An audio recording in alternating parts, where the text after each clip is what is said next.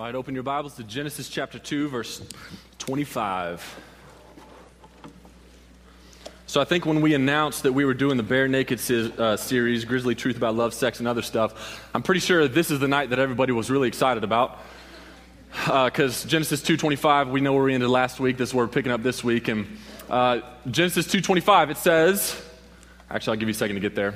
Page 2. If you got it, say, got it. All right, here we go. It says, and the man and his wife were both naked and were not ashamed. Now, I got to be honest. Knowing that we're going to be talking about this week, I had a lot of things on my mind, but one of the things was this childhood memory that I have came back and has totally haunted me all week long, knowing that we're going to be talking about this. When I was about 8 years old, one of my best friends who had lived on the same street as me in Mesquite, Texas, moved to Austin, Texas. Now, Austin is a little bit more weird than Mesquite, and so we would go visit them sometimes, and we experienced some of this weirdness. And when we went down there, there's a lake called Lake Travis, and they had a boat, and it was about the first or second year that we had gone down there, or that they had gone down there, that we went to go visit them on this particular occasion. And we went out on the boat on Lake Travis, and so we're hanging out, both his family and my family. And just so you know, this guy, my friend, his name is Joel. His dad's name is also Joel, so we called them Big Joel and Little Joel. And so Big Joel was driving the boat. And we get to a point where Big Joel says to Little Joel, hey, Little Joel, you want to drive the boat? Now, any 8 or 9-year-old kid is going to say what? Duh, yeah. So he takes the wheel to this boat. And at that point, like our boat, we've been driving this one direction for a while. And so the boat was like parked, or whatever it's called when you're in the water. And he does a complete 180, turns it around, and then just puts it on full throttle, and we start going the complete opposite direction. Now, there's a few bad things about this situation I want to share with you. First of all, we drove for a little bit. Once we started driving for a little bit and went to a totally different part of the lake, 3 things you need to know that were terrible about this situation. 1, this boat was going at about warp speed, and you had an 8, 9-year-old driving it. 2, we are facing directly a beach. We are going straight for a beach. Now, we're not like in the death zone of needing to stop and bail at this point, but we are clearly heading for the beach.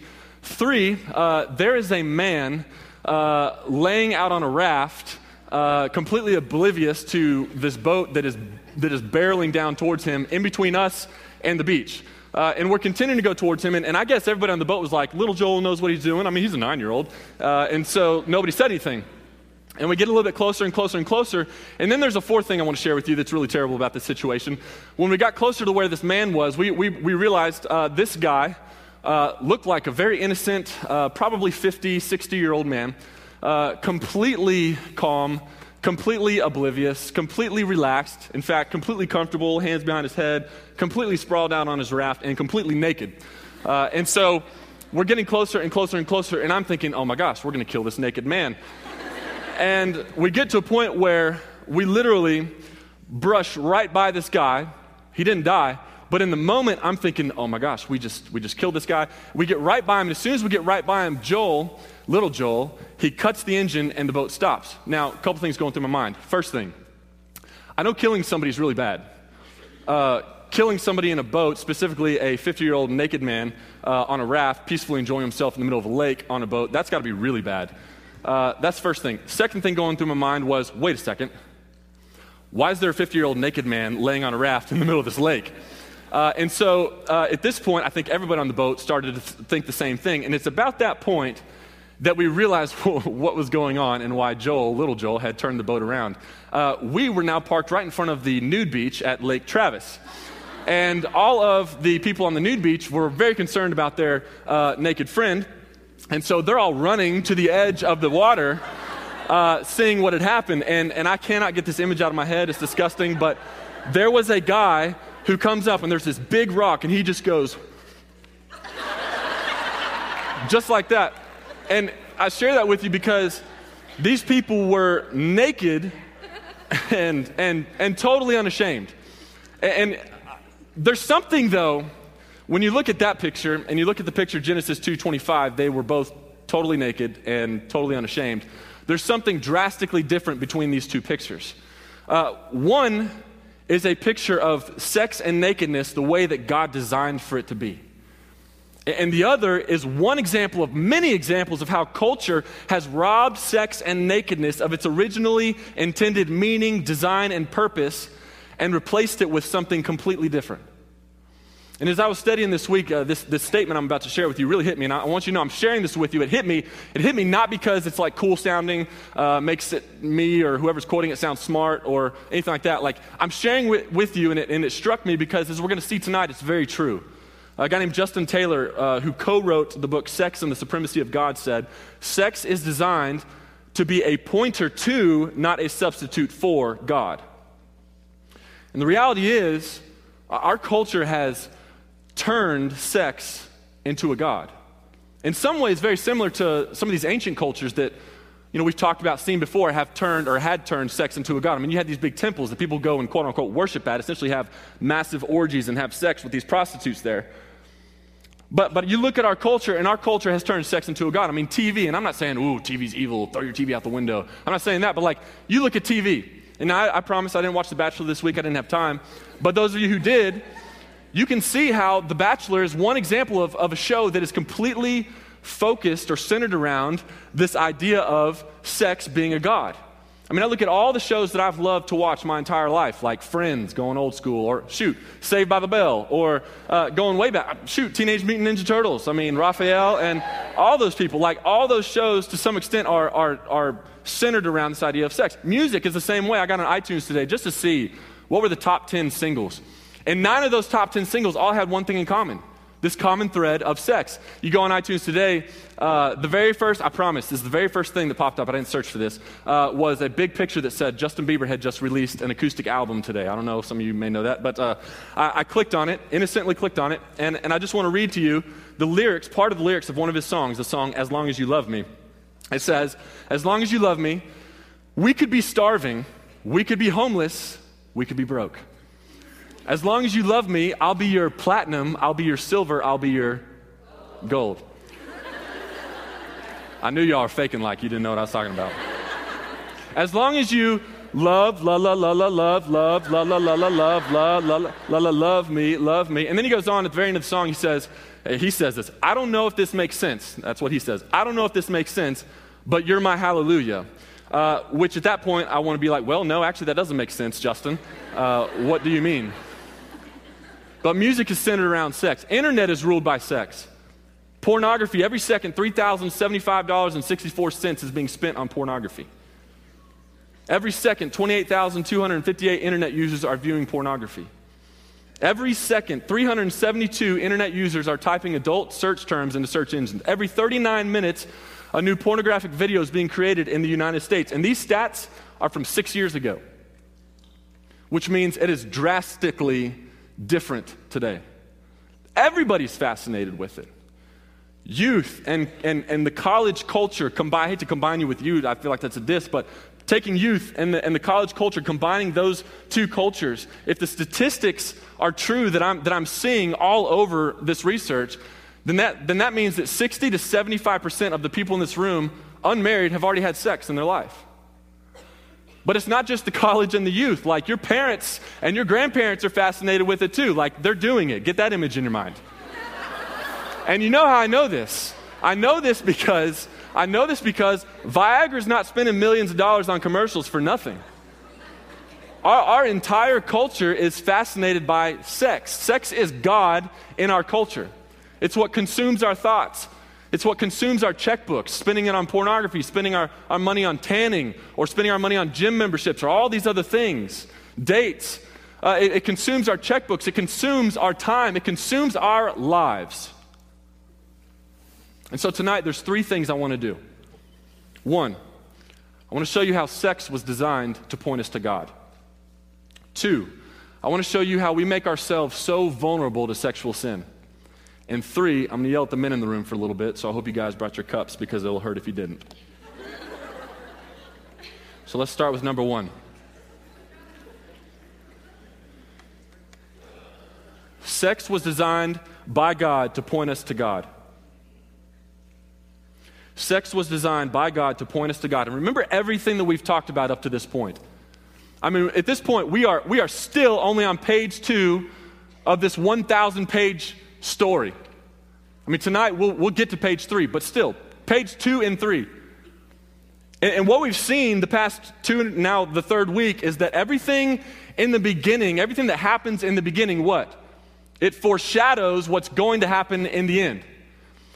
And everything that we see is going to happen in the end ultimately brings clarity to what happened in the beginning. But more important, I think, than any of that is what happened in the beginning and what will happen in the end helps us understand, or it gives meaning to what's happening right now. And this is exactly true in regard to sex. You look at chapter 2, verse 25. It says, "And the man and his wife were both naked and were not ashamed." Now the Hebrew word there for naked is the word arom. Everybody say arom. No. You got to roll your R's. Arom. That was good. Section over here, really good. Arom. You know what that word in Hebrew actually means? Naked. They were naked. They were naked. Naked. But then you read further and it says they were also not ashamed. You know what the Hebrew word for not ashamed is? Boosh. Everybody say that. Boosh. It's pretty good. So a better translation of this is Adam and Eve walk up. Yeah, we're naked. Boosh. Yeah, we're naked and I don't care. That's what's happening in this text. We're naked and we are not ashamed. And I think it's safe to say that the fact that they were both naked and not ashamed means that they had already had sex, they were probably having sex, and they were probably planning on having more sex. In fact, you can know for sure by looking at Genesis 2:24. It says they had been united with each other. They had become one, which means they had had sex. I guarantee you they were not just playing tag in the garden to keep themselves entertained. Maybe tackle or something like that. But you look at how the picture drastically changes. Listen. You look at how the picture drastically changes in just 7 verses, because you fast forward now to verse 7 and look at this. It says, "Then the eyes of both were opened and they knew that they were naked." And then it says, "And they sewed fig leaves together and made themselves loincloths." Now stop there. I want to get to verse 8, but stop there for a second. When I was in college, I was in a fraternity. I've shared that with you before. And I was at this one, I went to this one costume party. It was my fraternity hosting it with other people, and I'm there,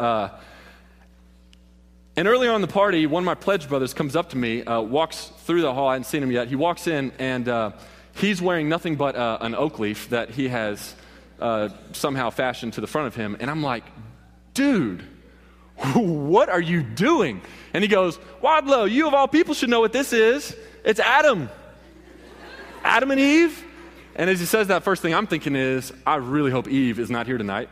But the second thing I thought was, dude, and I said this to him, I was like, "Dude, I think you misinterpreted the text. 1, fig leaf, not a little oak leaf. Huge difference. 2, it said they sewed fig leaves, implying multiple fig leaves together, not just one little tiny oak leaf." And he goes, "Well, what's done's done." He turns around and walks out. But Adam and Eve, they take these leaves and they cover themselves up. And then look at what happens, verse 8. It says, "And they heard the sound of the Lord God walking in the garden in the cool of the day. And the man and his wife hid themselves from the presence of the Lord God among the trees of the garden." I mean, they go in just a few verses from being not ashamed to running and hiding and diving behind trees and bushes because they were ashamed. But why were they ashamed? Sin. They were ashamed because of sin. Sin and shame are linked together at the core. And prior to sin, they had nothing to hide, but the entrance of sin totally changed that. They go from naked and not caring to naked and running for cover. When I was in high school, we had this senior banquet. And at the senior banquet, they brought in a hypnotist. Has anybody ever been hypnotized or seen a hypnotist? Okay. Well, it was crazy. I'd never seen it before, and I was like, "This is fake. It's not going to happen." Well, this dude hypnotized these people. There were 15 of them up on stage, or about 15 on stage. And he hypnotizes them to the point where at any point in the show, he could just say, "Go to sleep," and they would just be like, they go to sleep, whatever they were doing. Well, he did a lot of crazy stuff. I'll share some of that with you another time. But this one particular thing he did, he said, "Okay, y'all are all at the flyest party ever. And there's some super awesome music playing, and y'all are all just going to be dancing like crazy." Now, I'm just going to be honest. I went to a school of mostly white people, and so this was a very hard thing for me to watch because it was just bad. And so, anyways, he says, "All right, wake up." And so they wake up, and I guess in their mind, they hear this music, and all the white people start dancing, whatever. And And so then he says, all right, go to sleep. And so they're dancing. All of a sudden, they just kind of do this where they're standing. And then he says, okay, in a second, I'm going to wake you up. And when I wake you up, you're all going to be naked. Wake up. Everybody's like, oh, no, he didn't. He says, wake up. And so wake up, they hear the music, and they're all like dancing. It takes them a little bit first to realize. Then all of a sudden, people start looking down like, oh my gosh. And so 14 of the 15 go running off stage where there are some chairs on stage. They jump behind the chairs. They're like doing this, walking like this with chairs in the front, chairs in the back. But there's one guy, one of the 15, who looks down and he's like, huh. And he just kind of keeps on dancing like that. And I thought about that this week in looking at this because I think that's a perfect picture. I love this picture. Because remember, what happens in the beginning foreshadows what happens in the end. And what happens or will happen in the end clarifies what happened in the beginning. And what happened in the beginning and what will happen in the end gives meaning to what's happening right now. And one day, all of us will stand fully exposed before God. One day, all of us will stand before God completely naked. And I'm not saying this in like God's a perverted kind of God kind of way. I'm saying that we will not be able to hide anything from Him. All of the layers that we are using to cover up who we really are on the inside, in this moment, will be stripped away, and there will be nothing to hide who we really are when we stand in front of God. We will be bare naked. And the grisly truth about us will come out. But what you have to see is this. The only way that we will be able to stand naked and unashamed before God is if we've first been married to God through Christ. And I don't know if you're seeing this. I mean, this is week 3. If you're not seeing this yet, then let me just go ahead and point it out to you. I don't know if you're realizing this, but as we get deeper into this study on love and sex and marriage and relationships and all this other stuff, it's becoming so incredibly clear that marriage is the most perfect picture and example of the gospel that God has ever given to us. Which leads to a really important thing for us to understand. Because marriage is the most clear and perfect picture that God has given to us to help us understand what Jesus has done for us, then doesn't it make sense that Satan would do whatever he could to destroy that picture?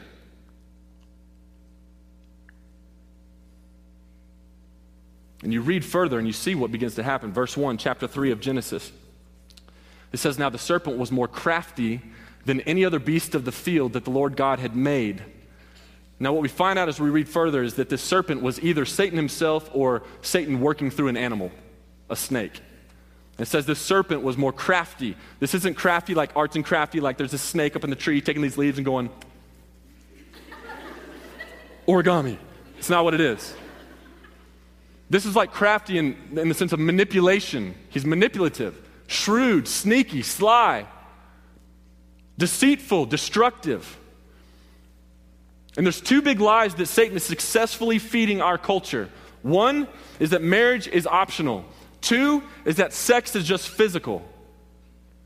I want to look at those both those lies really quick. He says, 1, marriage is optional. The truth is, marriage is essential. You remember last week, we went to Ephesians chapter 5, verse 31 and 32, because in Ephesians 5:31, Paul, he quotes what we were studying chapter 2, verse 24 last week. And so he says, therefore, a man shall leave his father and mother and hold fast to his wife, and the two shall become one flesh. This mystery is profound, he says in verse 32, and I'm saying that it refers to Christ and the church. What we saw last week is the way that we view marriage is a direct reflection of our understanding of the gospel.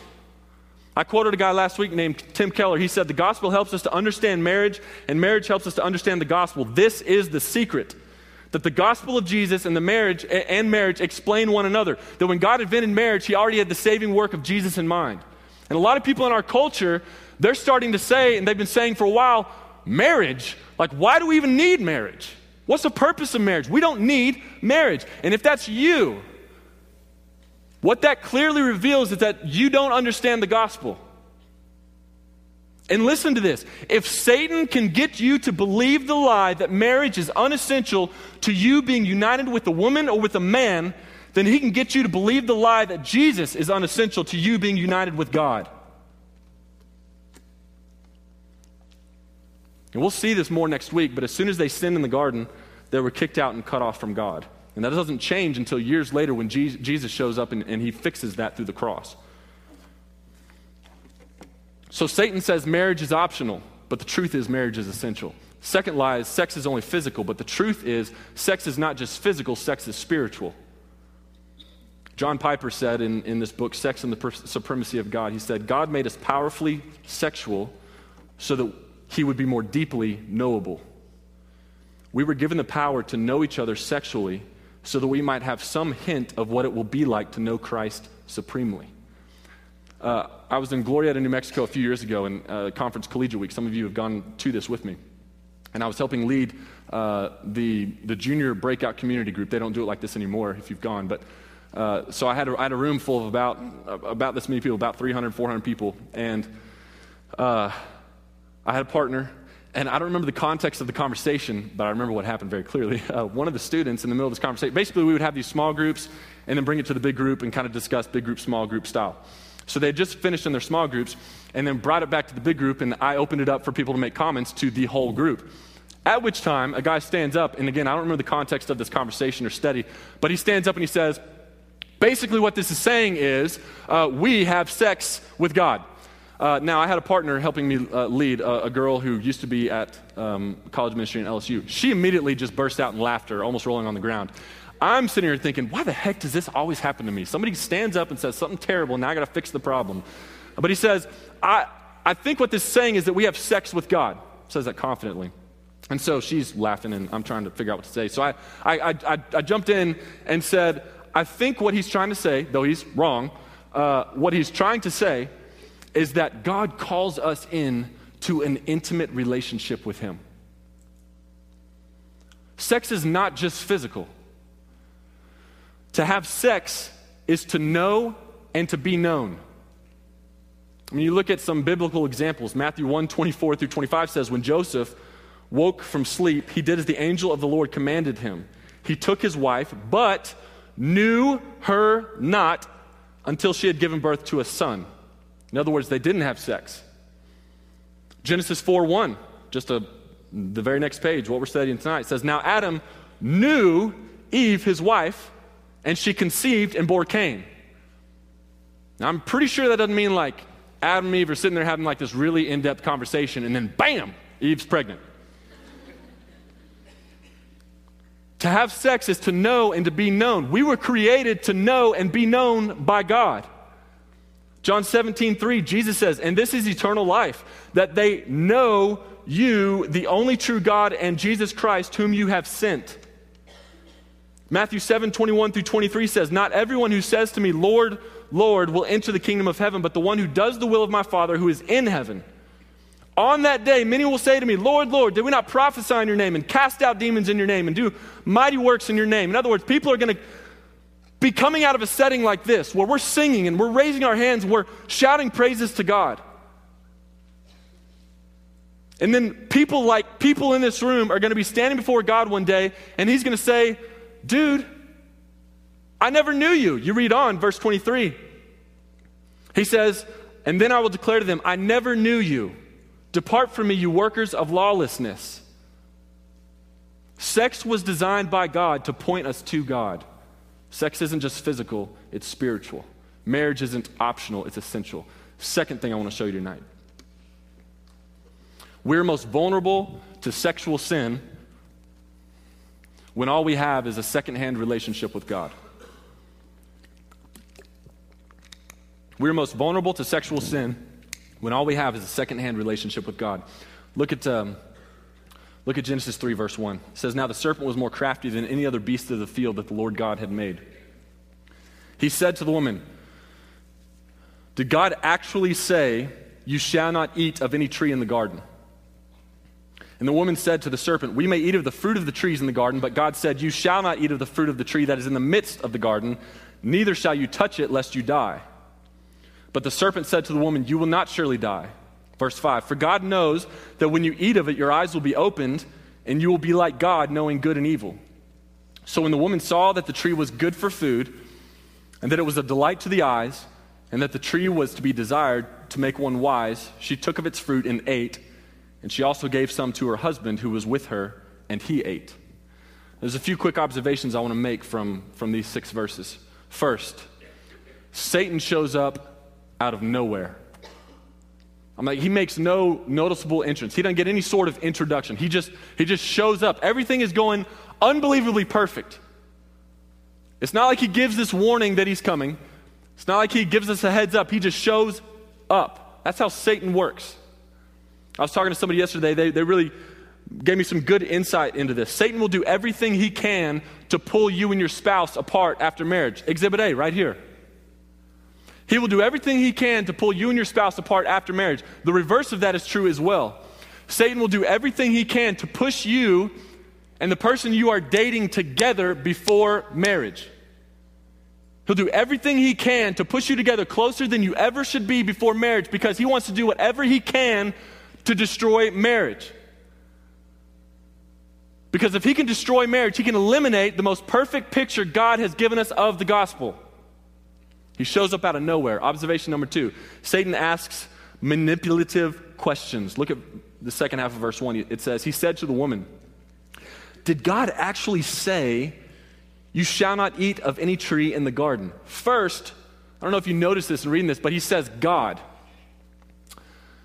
Up to this point, the entire time that man had been created, beginning in chapter 2, verse 3, how was God being addressed? Not God, Lord God. Capital L, capital O, capital R, capital D, God. Lord God meaning creator God, meaning powerful God, meaning holy God, meaning great God. And then Satan comes on the scene and he just says God, as if to strip him of his holiness, his greatness, and as if to say that his ways, his reasoning, his thoughts are not millions of miles higher than our thoughts. It's the first thing he does. The second way he does this or manipulates this question is he manipulates God's word with this question that I think is very familiar to all of us. He says, did God really say that? I mean, does this not sound super familiar to you? Did God really say that you can't have sex before you're married? Did God really say that you shouldn't live together before you're married? Did God really say that you shouldn't have oral sex before you're married? Did he really say that oral sex is even sex at all? Did God really say that you shouldn't masturbate with each other before you're married? Did God really say that you shouldn't feel up your girlfriend or feel down your boyfriend before you're married? Did he really say that stuff? I'm pretty sure it just got awkward in here.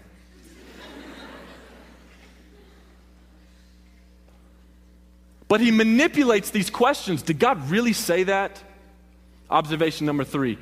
Eve engages in the conversation. James 4:7 says this, "Submit yourselves therefore to God. Resist the devil and he will flee from you." Entertaining a conversation with the devil is the absolute worst thing that we can do. Recognize his manipulative mannerisms and run. Did God really say that? That is one of his trademarks. And look what happens. Eve is already losing this battle. She's already been manipulated. She says, God. Notice that? Stripping God of his holiness, his power. She focuses on the location of the tree rather than the significance of it. And then she actually, in trying to quote what God had said, she actually adds to it something that wasn't even in there originally. Now, we'll come back to why that happened here in a second, but observation number 4, Satan sets the hook and reels Eve in. Look at verse 4. It says, "But the serpent said to the woman, 'You will not surely die. For God knows that when you eat of it, your eyes will be opened and you'll be like God, knowing good and evil.' So, when the woman saw the tree was good for food and there was a delight to the eyes, that the tree was to be desired to make one wise, she took of its fruit and ate it." James 1:14 and 15 says this, "But each person is tempted when he is lured and enticed by his own desire. Then desire, when it is conceived, gives birth to sin, and sin, when it is fully grown, gives birth to death." I don't know if anybody in here likes to fish. I love to fish, and we're coming up on one of the coolest seasons to fish in because it's almost spawning season.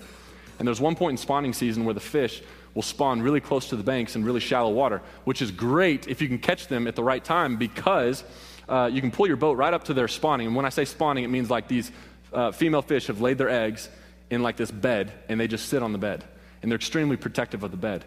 And sometimes you can catch them when they're so shallow that you can pull up in a boat right up next to them, and they're not going to move because that's their little children, little babies, baby eggs, whatever. And you can, if you know what I'm talking about, fishermen, you can Texas rig a lizard, and you can throw it out there, and you can start above the nest or the bed and just slowly kind of jig it onto the nest. And it's very likely you won't even get it to the nest. Because what is that fish going to do? I mean, if it's really shallow, it's cool. You can watch, like, here's the little bloop, bloop, bloop, bloop, bloop, lizard, and then you got this fish, and he's going to, as soon as he, she, whatever it is, sees this lizard, you can watch the fish just slowly go and take it in his mouth. And it's kind of fun because you can just sit there and be like, yeah, tastes good. Mm-hmm. And then you just go, boom, and you set the hook. And as soon as you set the hook, it's just like, whoa, and that fish starts freaking out, flopping everywhere, and you just reel in the boat. Throw it back in, they go back to the bed, and you just do it again all day until it just gets tired. But that's exactly a picture of what's happening here is Satan, he's dangled this bait in front of Eve, gotten her attention. Instead of not engaging with that and turning and running, she continues to look at it, converse with it, takes the bait, and then Satan sets the hook, reels her in. But here's my question. Why was Eve so vulnerable to being fooled by Satan?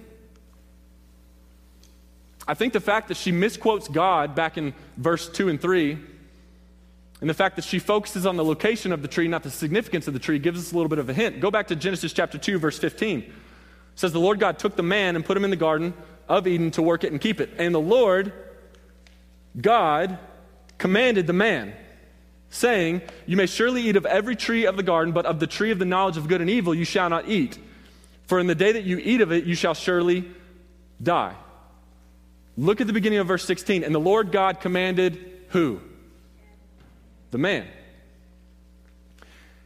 The Bible implies that Eve had only heard this command from God secondhand through Adam.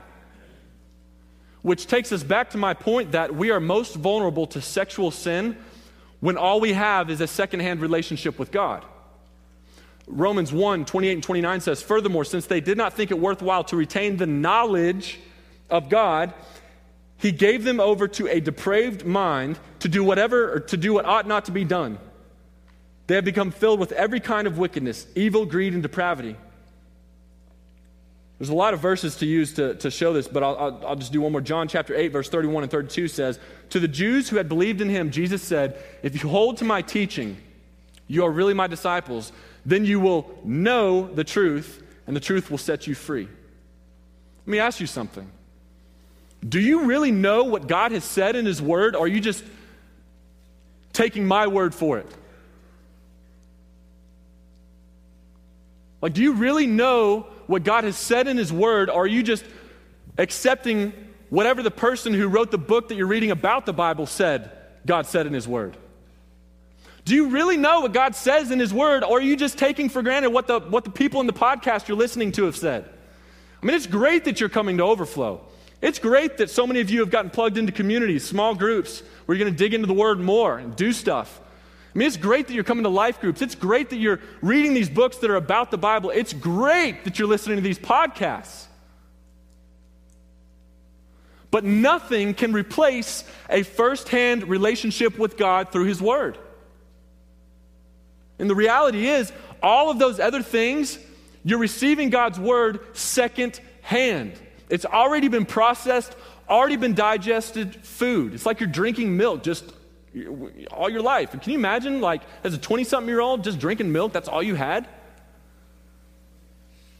This is what makes you so vulnerable. You need a first-hand relationship with Jesus. Without one, you are extremely vulnerable and weak.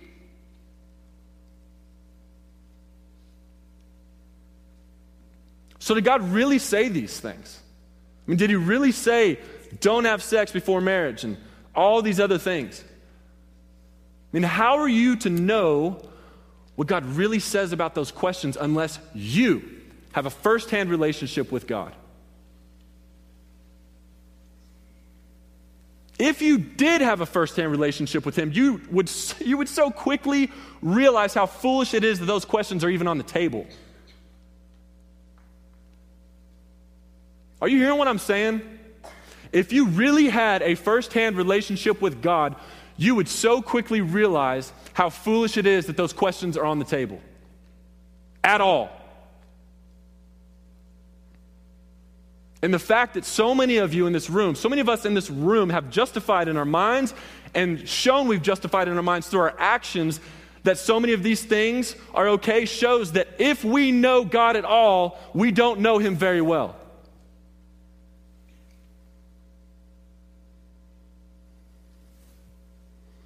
We're most vulnerable to sexual sin when all we have is a secondhand relationship with God. Third thing, to the men in the room, it's time for you to grow up. First thing I want to say is this: I love you guys, seriously. I'm so thankful for every single guy that is in this room tonight, and let me tell you why. When I first came here to Denton, this ministry was about 10% guys and 90% girls. You are a huge answered prayer, the fact that you are in this room. And girls, hear me. I'm extremely thankful for y'all. And my prayer is that we continue to have tons and tons and tons and tons of girls fill this worship center. But I'm really glad to not be leading a women's ministry anymore. So I'm thankful for you guys. Secondly, I want to say to you guys is this. I know that many, if not most of you guys, do not have a father who has modeled for you what it looks like to be a godly man. So what I want to say to you first is you do have a Father in heaven who is gracious enough to forgive you and gracious enough to change you. Now, look at Genesis chapter 3, verse 2. He said to the woman, did God actually say, you shall not eat of any tree in the garden? And the woman said to the serpent, we may eat of the fruit of the trees in the garden, but God said, you shall not eat of the fruit of the tree that is in the midst of the garden, neither shall you touch it, lest you die. But the serpent said to the woman, you will not surely die, for God knows that when you eat of it, your eyes will be opened, and you will be like God, knowing good and evil. 5 times in those few verses, you see the word you. 1 time, you see the word your. Every single time you see the word you and your, it's plural. It's not a singular you. Why do you think that is? Satan is talking to Eve saying you, plural. It's because he's not just talking to Eve. You look at verse 6. So when the woman saw that the tree was good for food and that it was a delight to the eyes and that the tree was to be desired to make one wise, she took of its fruit and ate, and then what? And she also gave some to her husband who was with her, and he ate it. Where was Adam this whole time? Right next to Eve. Now let me just pause and say this. You can't blame Adam for what happens in verse 6. I don't know a single man in this room that could resist a naked woman holding fruit and offering it to him. But the reality is, Adam should have spoken up long before verse 6.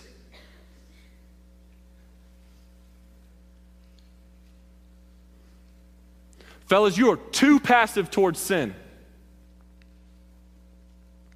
And you are too passive towards your God-given calling to be a leader. And I'm not saying that 100% of the blame for sexual sin falls on you, but I do want you to see this. If you read on, verse 7 and 8, it says they start to cover themselves up because they're ashamed. Verse 8, they run, try to hide in the trees. And verse 9 says, but the Lord God called to the man and said to him, where are you? The Lord God called to who? The man, where are you? You's not plural there. God's going to come for you first.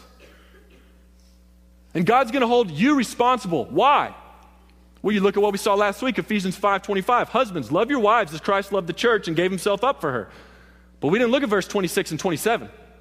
Verse 26, that he might sanctify her, having cleansed her by the washing of water with the word, so that he might present the church to himself in splendor, without spot or wrinkle or any such thing, that she might be holy and without blemish. He's going to hold you responsible because he has called you to lead. Guys, do you realize that you're going to be held accountable for how well you spiritually lead your spouse? Do you realize you're going to be held accountable for how well you spiritually lead the girl that you are dating right now? And this creates a huge problem for one of our favorite phrases when we are alone with our girl late at night trying to get romantic, and our favorite phrase is, hey, listen, babe, I'm just going to keep on going until you tell me to stop. That is passive and that is pathetic. You're being no different than Esau when he sold his birthright for a measly little pot of stew. You are selling your God-given calling to be a man and to be a leader for one brief moment of pleasure. And we can't storm the gates of hell with our pants around our ankles and our hands up our girlfriend's skirts. And all God is looking for is a few faithful men, just a few faithful men who he can use to rock this campus and to rock this community and to rock your world. He's not looking for all stars. He's looking for faithful, ordinary dudes. And my question is, where are they?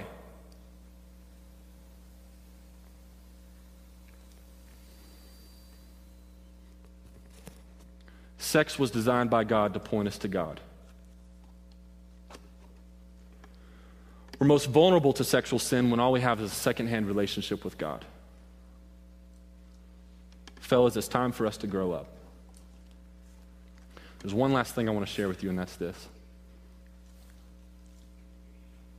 The reality is, most of us in this room have screwed up. The reality is that most of us in this room have a broken past, which leads to some of these questions. Okay, so what if I have screwed up? What if I'm not a virgin? What if I've done all these other crazy things? Maybe I'm technically cultural standards a virgin. I haven't had intercourse, but I've done all this other stuff. I mean, what if I've done that? What if my past is broken? What if I didn't have a choice? What if I was raped, abused, molested? Look, I've got a lot to hide. I know that's a thought going through many of your minds right now. I've got a lot to hide. What about that? And to you, I want to say, come back next week because we're going to look and see what happens. Let me pray for us.